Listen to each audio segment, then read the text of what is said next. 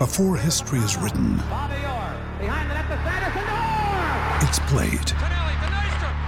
Before it's frozen in time, it's fought one shift at a time. Before it's etched in silver, it's carved in ice. What happens next will last forever. The Stanley Cup Final on ABC and ESPN Plus begins Saturday. If you're thinking, I should go for a run today, but it looks like it could rain, Sierra says save on epic rain jackets. If you're also thinking, but I can't go out in these beat-up old running shoes, Sierra says save on top brand running shoes. And if you're still thinking, but I'm also busy performing brain surgery, well then we say, you really should have led with that. Sierra, let's get moving to your local store, like now. Go! The fourth prestigious King of the Ring, Stone Cold Steve Austin, an incredible victory.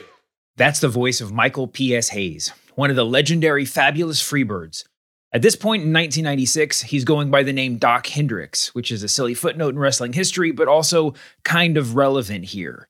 Hayes, aka Hendricks, is on a small raised stage on the floor of the Mecca Arena in Milwaukee, away from the ring, kind of beside the tunnel where the wrestlers enter and exit from. It's covered to look like stone, I think, and decorated with golden columns, a purple robe, and a red carpet leading up to a big golden throne. Get the picture? The man he's introducing just won the King of the Ring tournament by taking down WWE legend Jake the Snake Roberts, the sort of luminary that, even at the tail end of his in-ring career, deserves the respect of every Just kidding. This isn't Wimbledon, it's pro wrestling, and the man approaching the throne is the quintessential sore winner, Stone Cold Steve Austin. The first thing I want to be done is to get that piece of crap out of my ring. Come on. Don't just get him out of the ring, get him out of the WWF. Because I've proved, son, without a shadow of a doubt, you ain't got what it takes anymore. Pro wrestling, it should be said, is not a world of niceties. Pro wrestling is a world of, hey, busters, and I'm talking to yous. It's a world of explicit violence and catchphrase bluster. And yet, still, this wasn't what the crowd was expecting. Stone Cold Steve Austin was not what the wrestling world was expecting. But he was exactly what it needed. From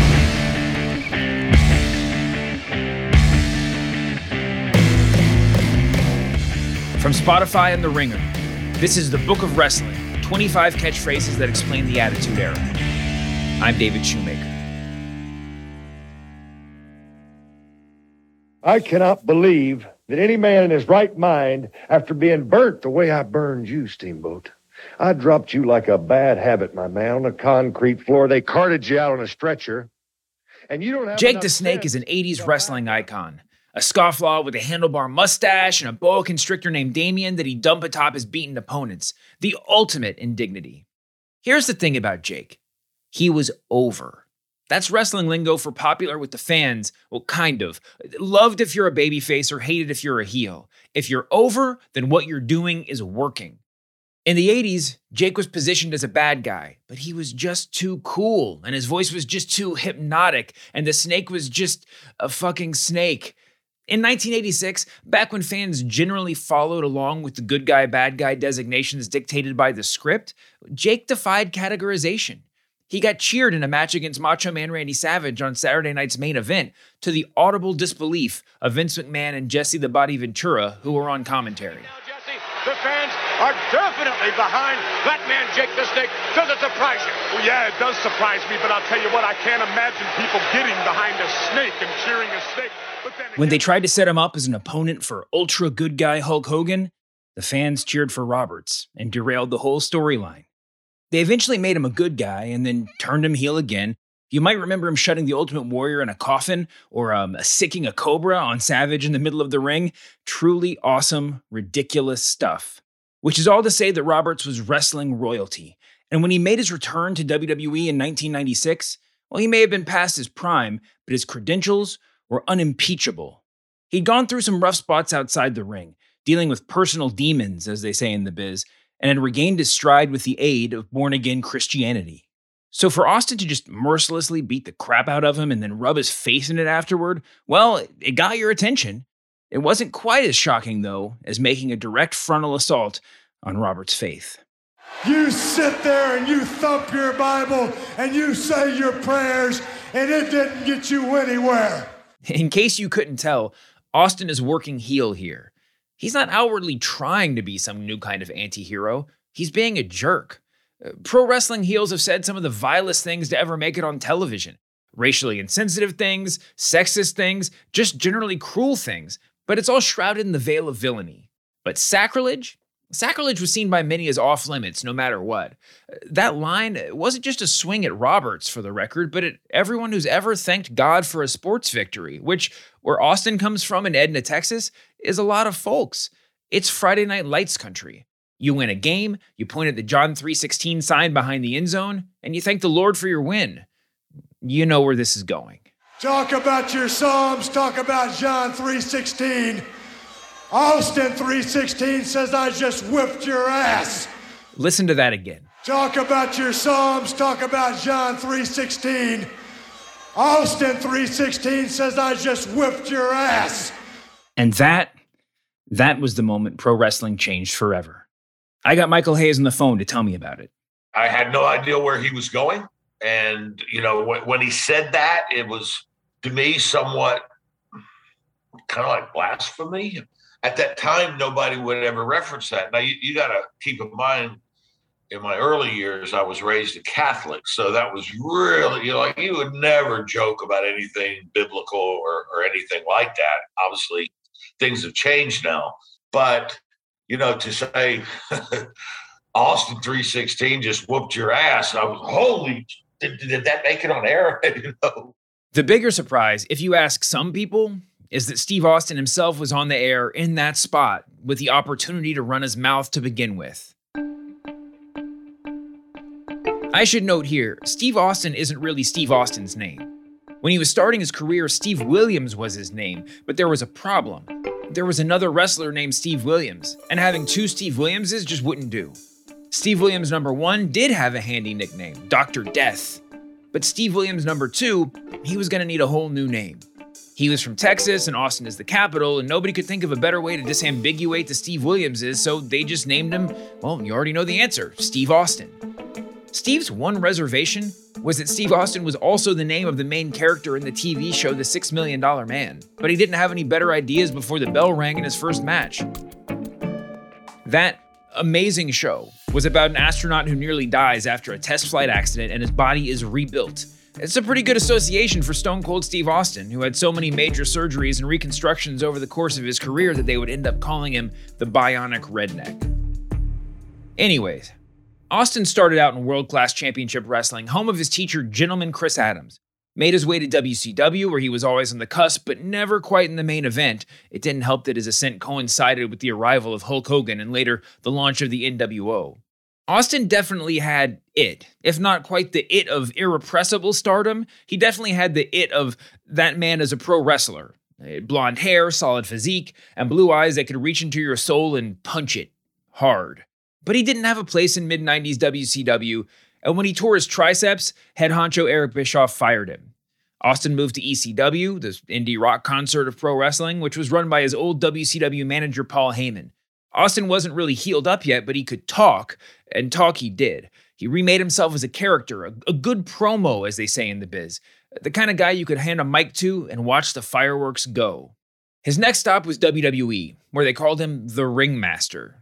It's a lousy name, but somehow it was the best idea they could come up with.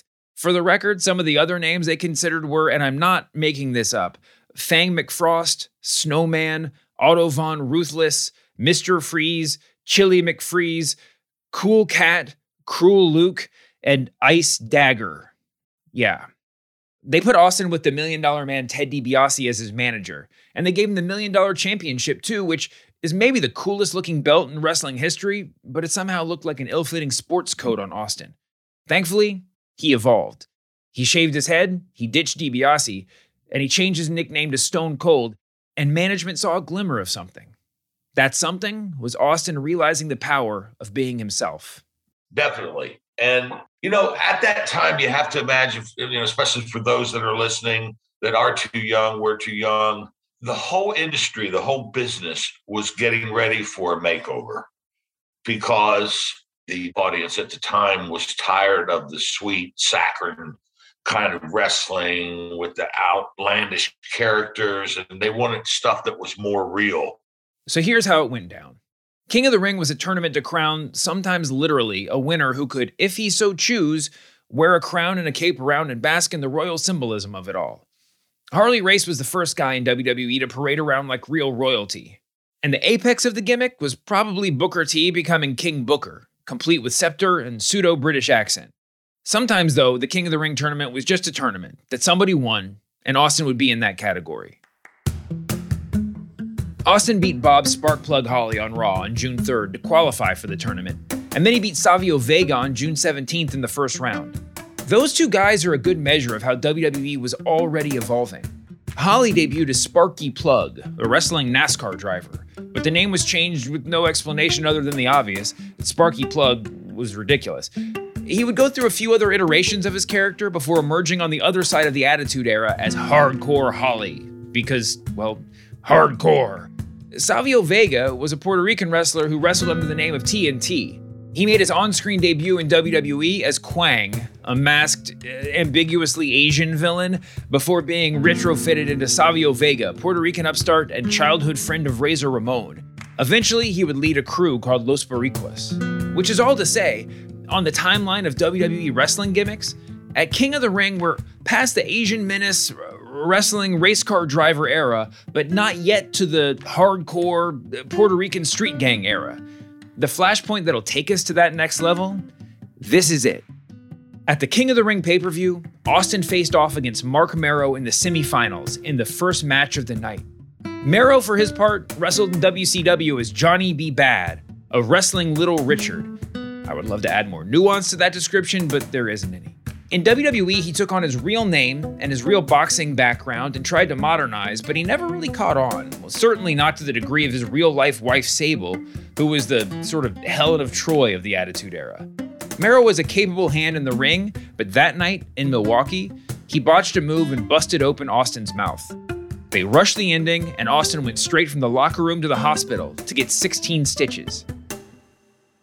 At first, you could see that he got his lip cut. You didn't know how bad it was and what the treatment could be. And then when he got backstage, it's like, wow, luckily there was a hospital like very close. And, it's like, man, go get that thing sewed up. Coming back from the ER, Austin got back to the arena with seconds to spare. When his cab pulled up, Hayes was standing there waiting for him. I'm standing in the garage expecting somebody to bring him back, and somebody did. It was a friggin' taxi cab. He comes in the taxi cab. Is he wearing his gear? Like what? Yes. What is he? He's still dressed. So he gets out of the cab in like black briefs. Like that's it, man. There's no way to know what inspired Austin to say what he said that night. Maybe it was the urgency of the moment. Maybe it was Austin seeing his opportunity slipping away. Maybe it was the few words Hayes had time to relay to him to set it up. I wasn't officially set to go in the garage and wait on him. But, the clock was ticking and it was getting closer. And, he showed up in the nick of time. And then he just simply asked me, hey, what'd Jake say? And I said, well, he just kind of quoted some, biblical references and said something about John 3:16. All right, I got it. That was it. For the record, here's Jake's promo that unintentionally inspired a million signs and even more t-shirts. It, in itself, is a thing of beauty. I mean, it's Jake, but its eloquence stands in such stark contrast to Austin's hard-nosed pithiness that it feels almost, magical. Like they say, it couldn't have been any better if it was scripted. I was blind, but now I see. I was deaf, and now I can hear. My soul was purchased by the blood of the Lamb, brother. So how can I lose if I just go out there and know that the power above is reaching down and lifting me up? Yes, 450 pounds is nothing you want to play with, and I don't plan on playing. But I'll tell you something. If I was going to rob a bank, I wouldn't walk in the front door. I'd sneak up from behind. It's time to get serious. If I can get by Vader, I know I got Stone Cold. Lord help me. I'm going to do it. Here's Austin explaining how the moment happened, from the WWE doc Steve Austin, The Bottom Line. Bam! It hit me just like that. I thought about, okay, religious, Austin 3:16. And the reason that popped into my head was this. Back in the day, if you always went to a football game or watched it on TV, you know, when they went to kick the extra point of the field goal, there'd always be a John 3:16 sign in the end zone. And so I said, okay, Austin 3:16. And I thought about it as soon as he told me that instant. And I said, all right, I got something for his ass. By the time Austin and Roberts stepped into the ring, the story had already been told. Roberts' ribs had been ravaged in his match earlier in the night against Vader, and Austin had no time for good sportsmanship. Their match was vanishingly brief, because with Austin's patched up lip, it had to be. But the brevity made a statement. The new era of pro wrestling didn't just begin in some ethereal way. It came out of the corner and stomped a mud hole in the old one. Jake the Snake Roberts stood for the past, but more importantly, he stood for the status quo. Sure, Jake deserved better, but he was the sacrificial lamb. His end was necessary for the new era to take shape. Allstate wants to remind fans that mayhem is everywhere. Like when your fantasy league meets up at your house. Everything's great until the hot plate gets too hot for the tablecloth. Now your kitchen's up in smoke. And if you don't have the right home insurance coverage, the cost to fix this is anything but a fantasy. So switch to Allstate, save money, and get protected from mayhem like this. Not available in every state based on coverage selected, subject to terms, conditions, and availability. Savings vary. It's easy to look at the landscape of WWE in those days and see the symptoms. The sparky plugs, the quangs. But the problem was bigger than that. It was the brightly colored tights and the blow-dried hair. That's what Austin stood in such stark contrast to. Austin, with his black trunks and his shaved head, he'd shed the trappings of the old.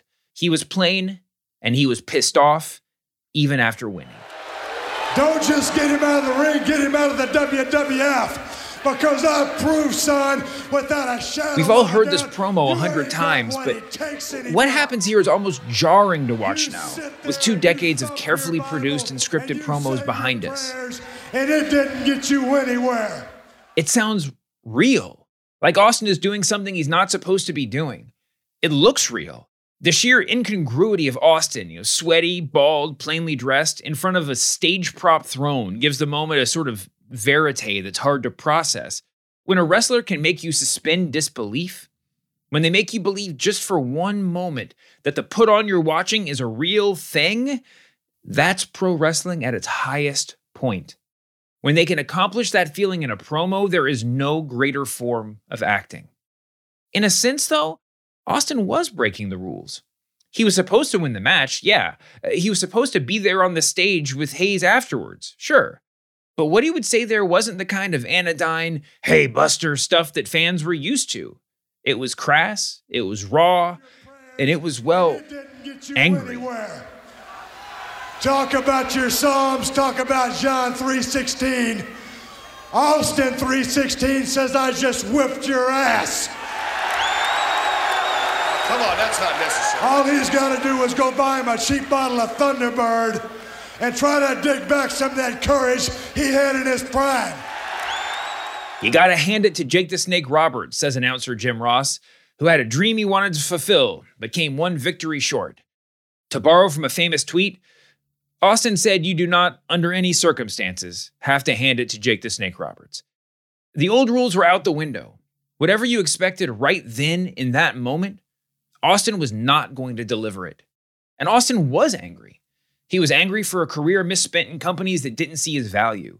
He was upset at himself for not figuring out how to crack the main event. And that anger, that existential dread, came roaring out of Austin's mouth the moment he had a microphone in front of him. In a world where everything is predetermined, it stands to reason that the promos are predetermined too, but that's not always the case. According to Austin's version of events, it was all ad lib. This wasn't nothing that somebody handed me on a piece of paper. It was what I was feeling, and it was from my heart and from my guts and what was going on inside my brain, and nothing but attitude and all this stuff again about being held back, and here's this opportunity, and I'm fixing to get to shove it up someone else's ass finally. That promo was totally off the cuff and totally Stone Cold Steve Austin. Yeah, I could tell it was good. It was real good. I was, very old school at the time. I think I started wrestling in my mother's first trimester. But so I was brought up with old school values. Those were just unwritten rules that you couldn't go to do a promo. But as things evolved, every form of kind of kayfabe started withering away.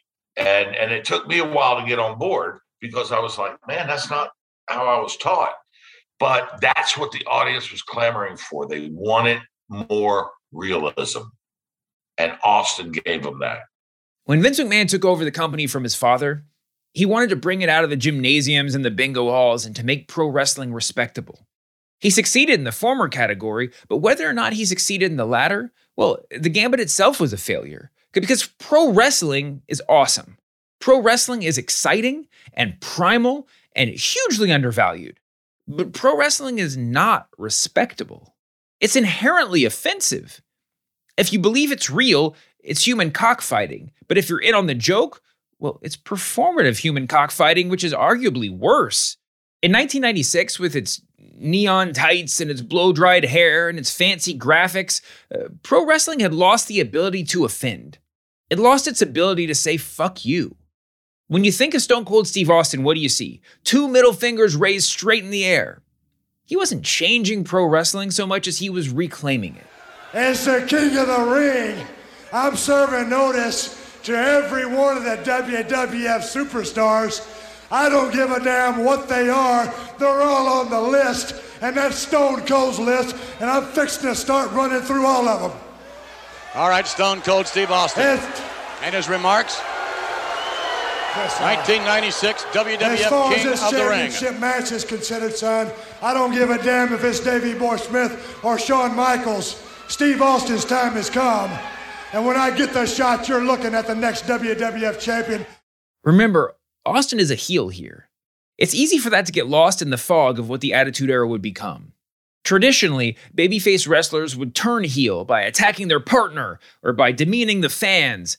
And heel wrestlers would turn face by coming to the aid of another babyface or by embracing their inner patriotism or whatever. Austin's Road to Damascus moment wouldn't technically come until WrestleMania 13 the following March, but by then, it was a given. From the moment Austin 3:16 came out of his lips, he started getting cheers. And the next day, the signs in the audience, it just caught fire like you've never seen. Quick digression. Because it's bizarre, but one of the most pivotal moments in 90s pro wrestling actually started at the 1977 NBA Finals. The Philadelphia 76ers, led by Dr. J, were taking on Bill Walton and the Portland Trail Blazers. But neither of those stars was the star of the show, because out in the crowd, in a rainbow clown wig, was a man named Roland Stewart, aka Rockin' Rollin', aka the Rainbow Man, with a sign that had John 3:16 in big letters on it. If you're over 40, you've probably seen Stewart in highlight packages. Thin, with a wild French fork beard, yeah, I looked that up, thick librarian glasses, and a t-shirt with something like Jesus Saves printed on it in that classic late 70s I made my own t-shirt font. The Boston Globe called him an eccentric, which is a loaded term, but for rock and rollin', it kind of fits. Stewart invented the craze of holding up signs that read John 3:16 at sporting events. And he did it, well, religiously, appearing at nearly every major televised sporting event from 1977 forward. The World Series, the Indianapolis 500, the Masters, and the Olympics. He was arrested by Moscow police during the 1980 Summer Games.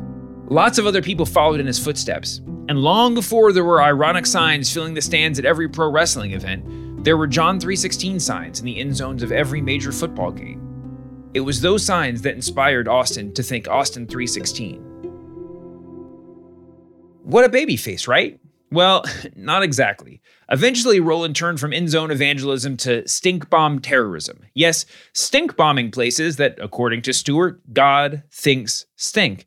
In 1992, he entered an empty hotel room with 2 men and, according to the Boston Globe, ended up holding a maid hostage and threatening to shoot down airplanes.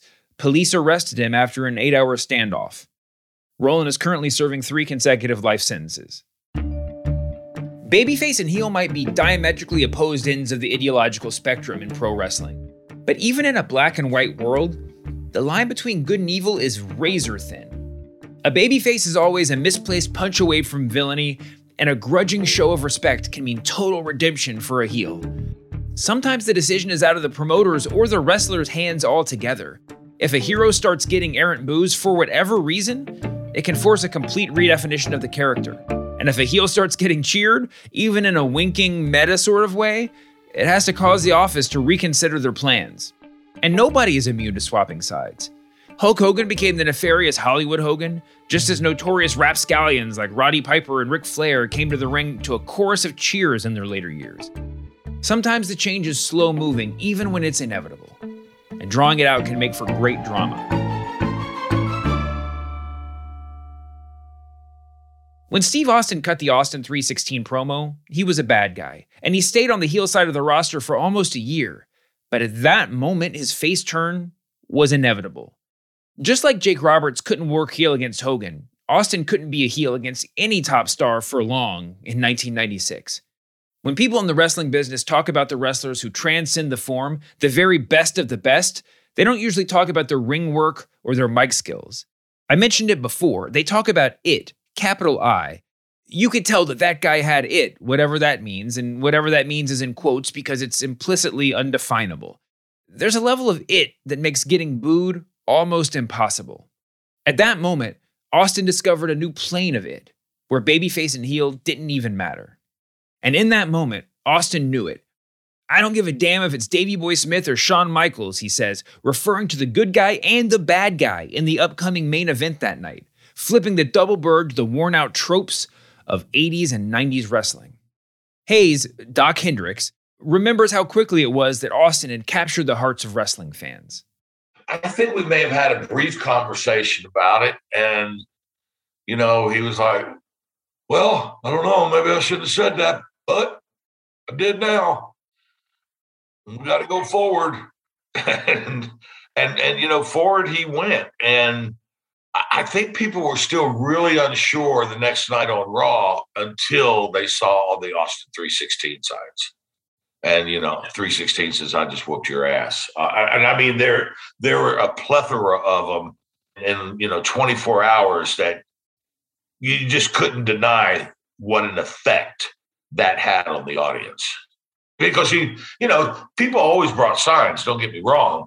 And, whatever message they were trying to get or whatever talent they were trying to give their approval to, nothing ever was said on TV the night before and then immediately just pasted all over the audience. I even wondered at one time if we were handing out the signs, and I found out we weren't. I'm proud that I was there. I'm more proud that I was able to give him the heads up about, the Jake interview. But that, once again, that was all just ad lib. That was all just off the cuff. But I guess I could say of all the things that Doc Hendricks did, that was probably my favorite. Before we go, can we talk for a minute about Doc Hendricks? Michael P.S. Hayes was one of the OG trailblazers, a guy who, along with his running mates in the Fabulous Freebirds, Terry Gordy and Buddy Roberts, redefined what it meant to be a cool heel. Talk about it. Hayes oozed it. You could see the sheen of it dripping off his hairy chest. And when he came to WWE, well, they repackaged him as something else entirely. They cut his hair, and they gave him a new name and made him into something they could call their own. But fans knew who he was. The gag was obvious, even if it wasn't meant to be. WWE was willing to sacrifice the legacy of Michael P.S. Hayes at the altar of ego, or at least the altar of IP. In the old days of pro wrestling, wrestlers moved around from company to company, bringing their ring names and their legacies along with them. In the 90s, WWE would bring in wrestlers with real resumes and change them into something else entirely. We'll talk more about this in upcoming episodes, but it's pertinent here. WWE changed Michael P.S. Hayes into Doc Hendricks, and they changed Mick Foley into Mankind and Stunning Steve Austin into the Ringmaster. The Stone Cold character was Austin ripping out of that misbegotten cocoon and emerging as a foul-mouthed butterfly. Austin 316 says, I just whooped your ass. That's the beginning. It's the beginning of the Attitude Era, the beginning of the two fingers in the air era of gritty badassery in pro wrestling. The Attitude Era is like 6 years, late 96 to 2000, but it's the centerpiece of WWE mythology. And with good reason. For those years, wrestling unequivocally felt like it mattered. And it started right there that night in Milwaukee. The beginning of the return of pro wrestling's FU. You know, it's one thing to rewatch that promo, to relive that moment, and to know what it would become. But it's another thing to see the movement begin. So as I'm writing this, I turned on Monday Night Raw from June 24th, 1996, the night after the Austin 316 promo. The night when fans started showing up by the hundreds with Austin 316 signs. The signal to WWE that a movement was beginning. Except something isn't quite right. Something is most definitely wrong. So I pulled in my producer, Brian, to make sure I wasn't seeing things. Hey, Brian, get in here. Yeah. Let me show you something. All right. Clear your mind. Take a breath. What's the story about the night after the Austin 316 promo? The story. Austin cuts the promo, and then the next night on Raw. Oh, everybody had an Austin 316 sign, and WWE knew. What do you see? There's no signs. There's no signs. I have stared at the tape now for hours, looking for Austin 316 signs like I'm looking at the Zapruder film or the Sasquatch video, looking frame by frame to see if I'm missing anything. For one thing, there aren't that many signs at all. The show's at the Brown County Expo in Green Bay, Wisconsin, and well, there's no groundswell of Austin support, no Austin mania at all. He does main event the show, but it's a match against The Undertaker, and he's in the role of the mid-card heel. He's there to have a pretty good main event match, but not to be the star. All in all, it felt, well, weirdly inconsequential. Okay, so maybe the whole crowd hadn't seen the pay-per-view the night before. They hadn't all seen the promo, and it's not like it was there on Twitter for everyone who missed the show to see. Back then, if you didn't see the show, well, you didn't see it. There was no way to really catch up on it. And WWE, to their credit, well, they don't pretend they hyped it up the next night. It's just that Austin 316, it's kind of invisible. I keep watching the tape. Back at this point in 1996, WWE was batch taping shows. You'd go to the arena and they'd have that night's show and also tape the next 3 episodes. Well, actually, to be exact, they would start with next week's show at 7 o'clock, and then they would tape this week's show, which would air live, and then after that, they would tape 2 more. So, for the next 3 episodes of Raw after this night, it was the exact same Austin 316 sign-free crowd on July 1st, July 8th, and July 15th. But I'm watching every episode and I'm just glued to the screen. I can't look away. It's like seeing security footage of your parents putting Santa's presents underneath the Christmas tree. On July 21st, WWE went up to Vancouver for a smallish pay-per-view called In Your House International Incident, where Austin beat Mark Merrow. It was a grudge match to get Merrow back for busting Austin's lip. Austin isn't the star of the show by a long shot, but one really important thing happens here. Jim Ross is on commentary, and he's talking up Austin like a legitimate competitor. It's not just storyline stuff and calling out moves. He's methodically explaining to the audience why we should care about Steve Austin. But Austin is as technically sound, as fundamentally sound as anyone we have seen in the WWF in quite some time. He is destined for superstardom personified. As Mark Merrow comes out to the ring, the camera pulls back to a wide shot, and you can just barely see Merrow's head over the arms of the fans, and there it is. A few rows back from the aisle, a few rows back from ringside. One sign with giant block letters. Austin 316. You can go look at it now. It's at the 32-minute, 44-second mark. That guy or girl, whoever was holding that sign, you win the prize. That's it. As far as I can tell, that's the first one. In the match, Austin Stunner gets a big reaction from the crowd. And right after the match, when the ref is raising his hand, you can see Austin mouth out the words, "That's the bottom line, Austin 316, and he spells it out with hand gestures, 316. It took a month, but it just explodes from there, right? Except it doesn't. The next night, on July 22nd, they filmed the next 4-week block at the Key Arena in Seattle, and nothing again. There were a few Sunny signs.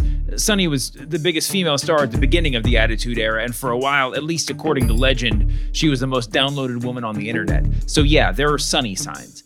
There's a Happy Birthday HBK sign, and there's another one that says, "Hi Grandma, it's me, Guida." Guida, if you're out there, give us a call. but no Austin 316 signs.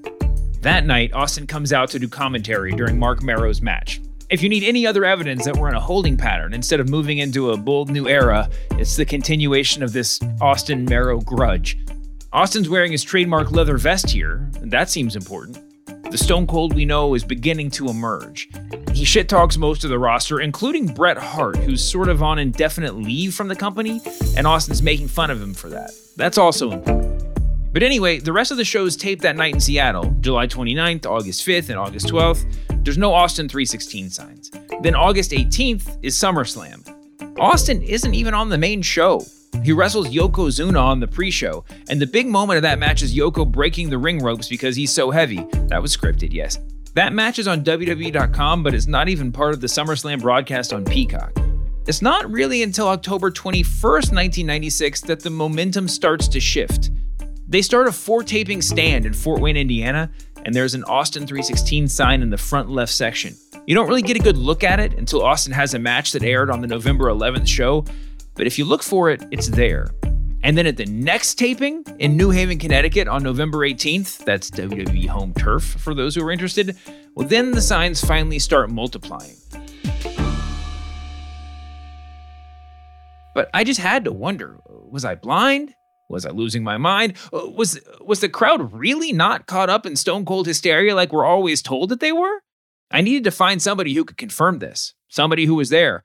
So I started asking around, and that's when I found Carlos Herrera. I mean, I already knew Carlos. He's been at most of the WWE shows I've been to as an adult, and he's definitely gone to more shows in the New York area than I have. A mutual friend once called him the pro wrestling Forrest Gump. He's walking around through WWE history almost by accident, like the time he was standing in the background when Austin stunned Vince McMahon for the first time. And we'll talk about that in later episodes. Anyway, if anybody could tell me whether or not this was real, it was Carlos. So I gave him a call. Been a fan since 84, 85. Have a long history of WWE. Carlos crossed paths with Stephanie and Shane McMahon before they were household names. He was friends back in the day with folks like wrestling journalist Mike Johnson and former WWE head writer Vince Russo. And I can tell you this as I literally lived through it. So that May, and there was a show before that in 96 that had a great crowd, like a sellout in March. I think this is when Diesel turned heel, officially, you know. Then it dropped big in the fall. It dropped huge. And the reason why I'm telling this for a fact is I went in September 96 to the Garden, and that was my first date with my current wife. It was the Big Bang. We went to the show, and I remember being at this Garden show, and it was empty. So when people say that Stone Cold turned heel in the summer of June, and it became a thing, it wasn't a thing yet because in the summer of 96, he wrestled on the pre-show for SummerSlam. You know, he wasn't a thing yet. He became a thing that November, in my opinion, when he fought Bret at the Garden when Bret came back. That's when it exploded. This is exactly what I want to talk to you about, all right? Because I'm doing this podcast and I get to interview guys. I get to call them, interview them, get this like fresh new audio. What you see over and over again is that they've told the story so many times. Whatever they've told is the truth now. It's not what happened. Of course, that's their narrative. No. In the perfect world, the story sounds great that he said it and it boomed. It didn't happen like that. It was a very small build. Look, I pulled this out for you. This is what people remembered for a while. He's holding up a photo of what the ringmaster, Steve Austin, with the $1 million belt over his shoulder. Right. Yeah. This is Mania 12. His character was not over. As a fan, I was like, this is Steve Austin from WCW. What was going on here? He says this line. It was great. I remember sitting there going, this is a great line. You know, him doing his thing. But it didn't just take off that way. September 96 came in because in August, he wrestled on a pre-show with Yoko. On the network, it doesn't even exist. And then September 96 comes in your house in Philly with the ECW angle. But what started there was him and Pillman with the I want to wrestle you. He does the gun thing at the home, which Vince goes on Live Wire the following Saturday to apologize. And then he gets this amazing amount of attention. October comes, he wrestles in your house with Hunter. November, he wrestles Bret. And those promos, if you look them up prior to Survivor Series 96, it just takes off. He's saying things that first it was filmed in a way that they don't film promos. It was in black and white. It was cut in between, like they were doing shots like in between.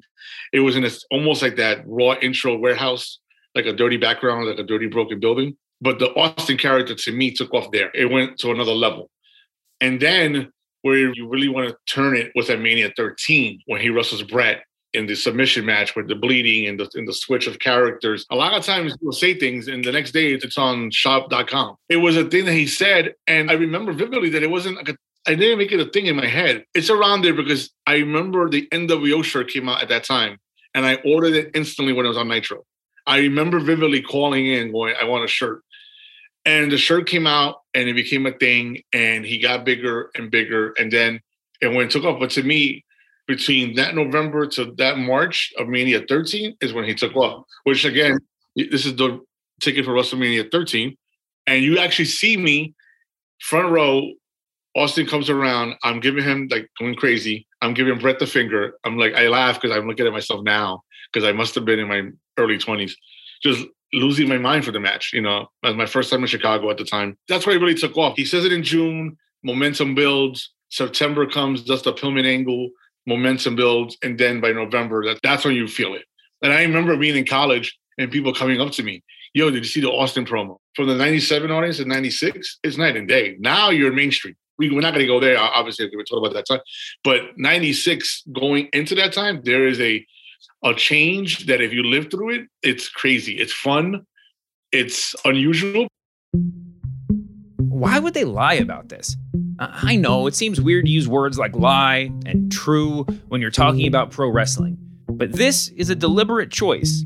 And maybe if you're not a pro wrestling fan, and if you're not, thank you for listening. Maybe if you haven't watched years and years of documentaries and promo packages like I have, well, maybe you're thinking, okay, Michael Hayes was wrong in this interview. No, let me assure you, this is not a one-time thing. This is the story that WWE has always told about the birth of Austin 316.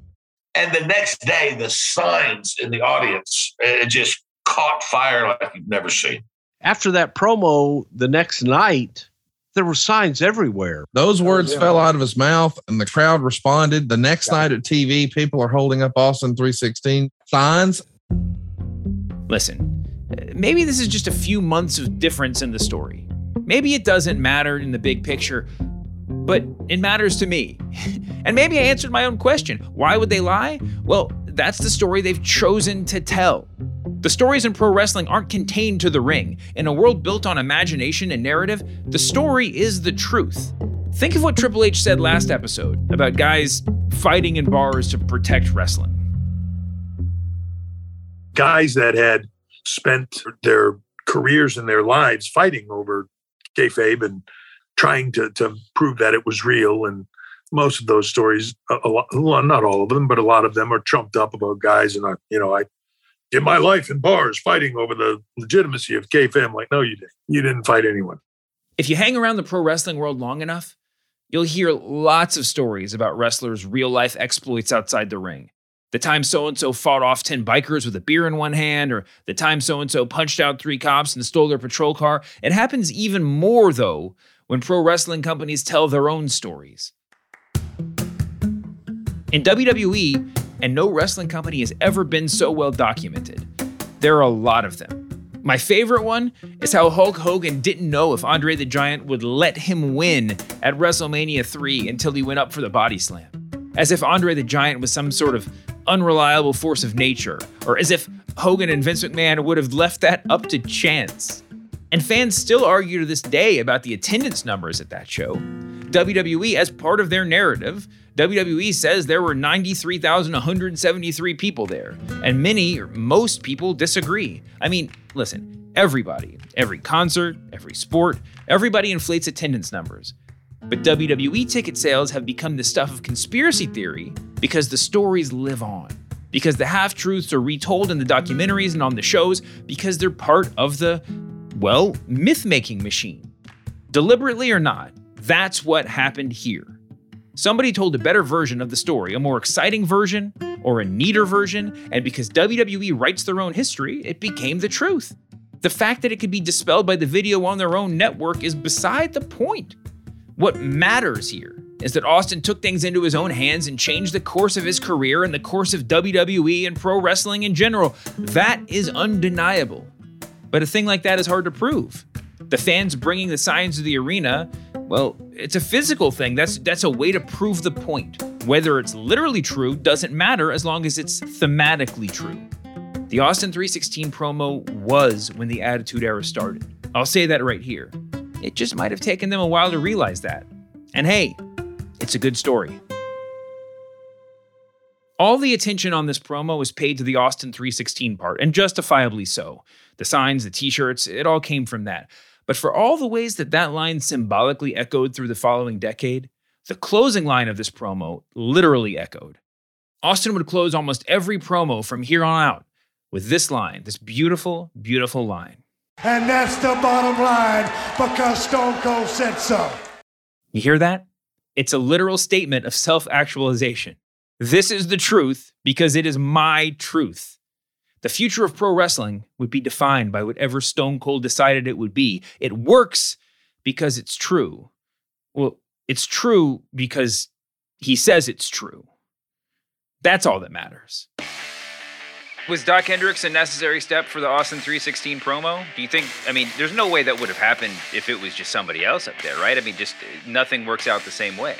Well, I can't say, because if it was a different interviewer, and would they have been standing in the garage when Austin came out? Would they have even said, well, Jake said something about John 316? I can't say. That's just speculation. But I believe I was supposed to be there, and that was supposed to happen. And that's my story, and I'm sticking to it.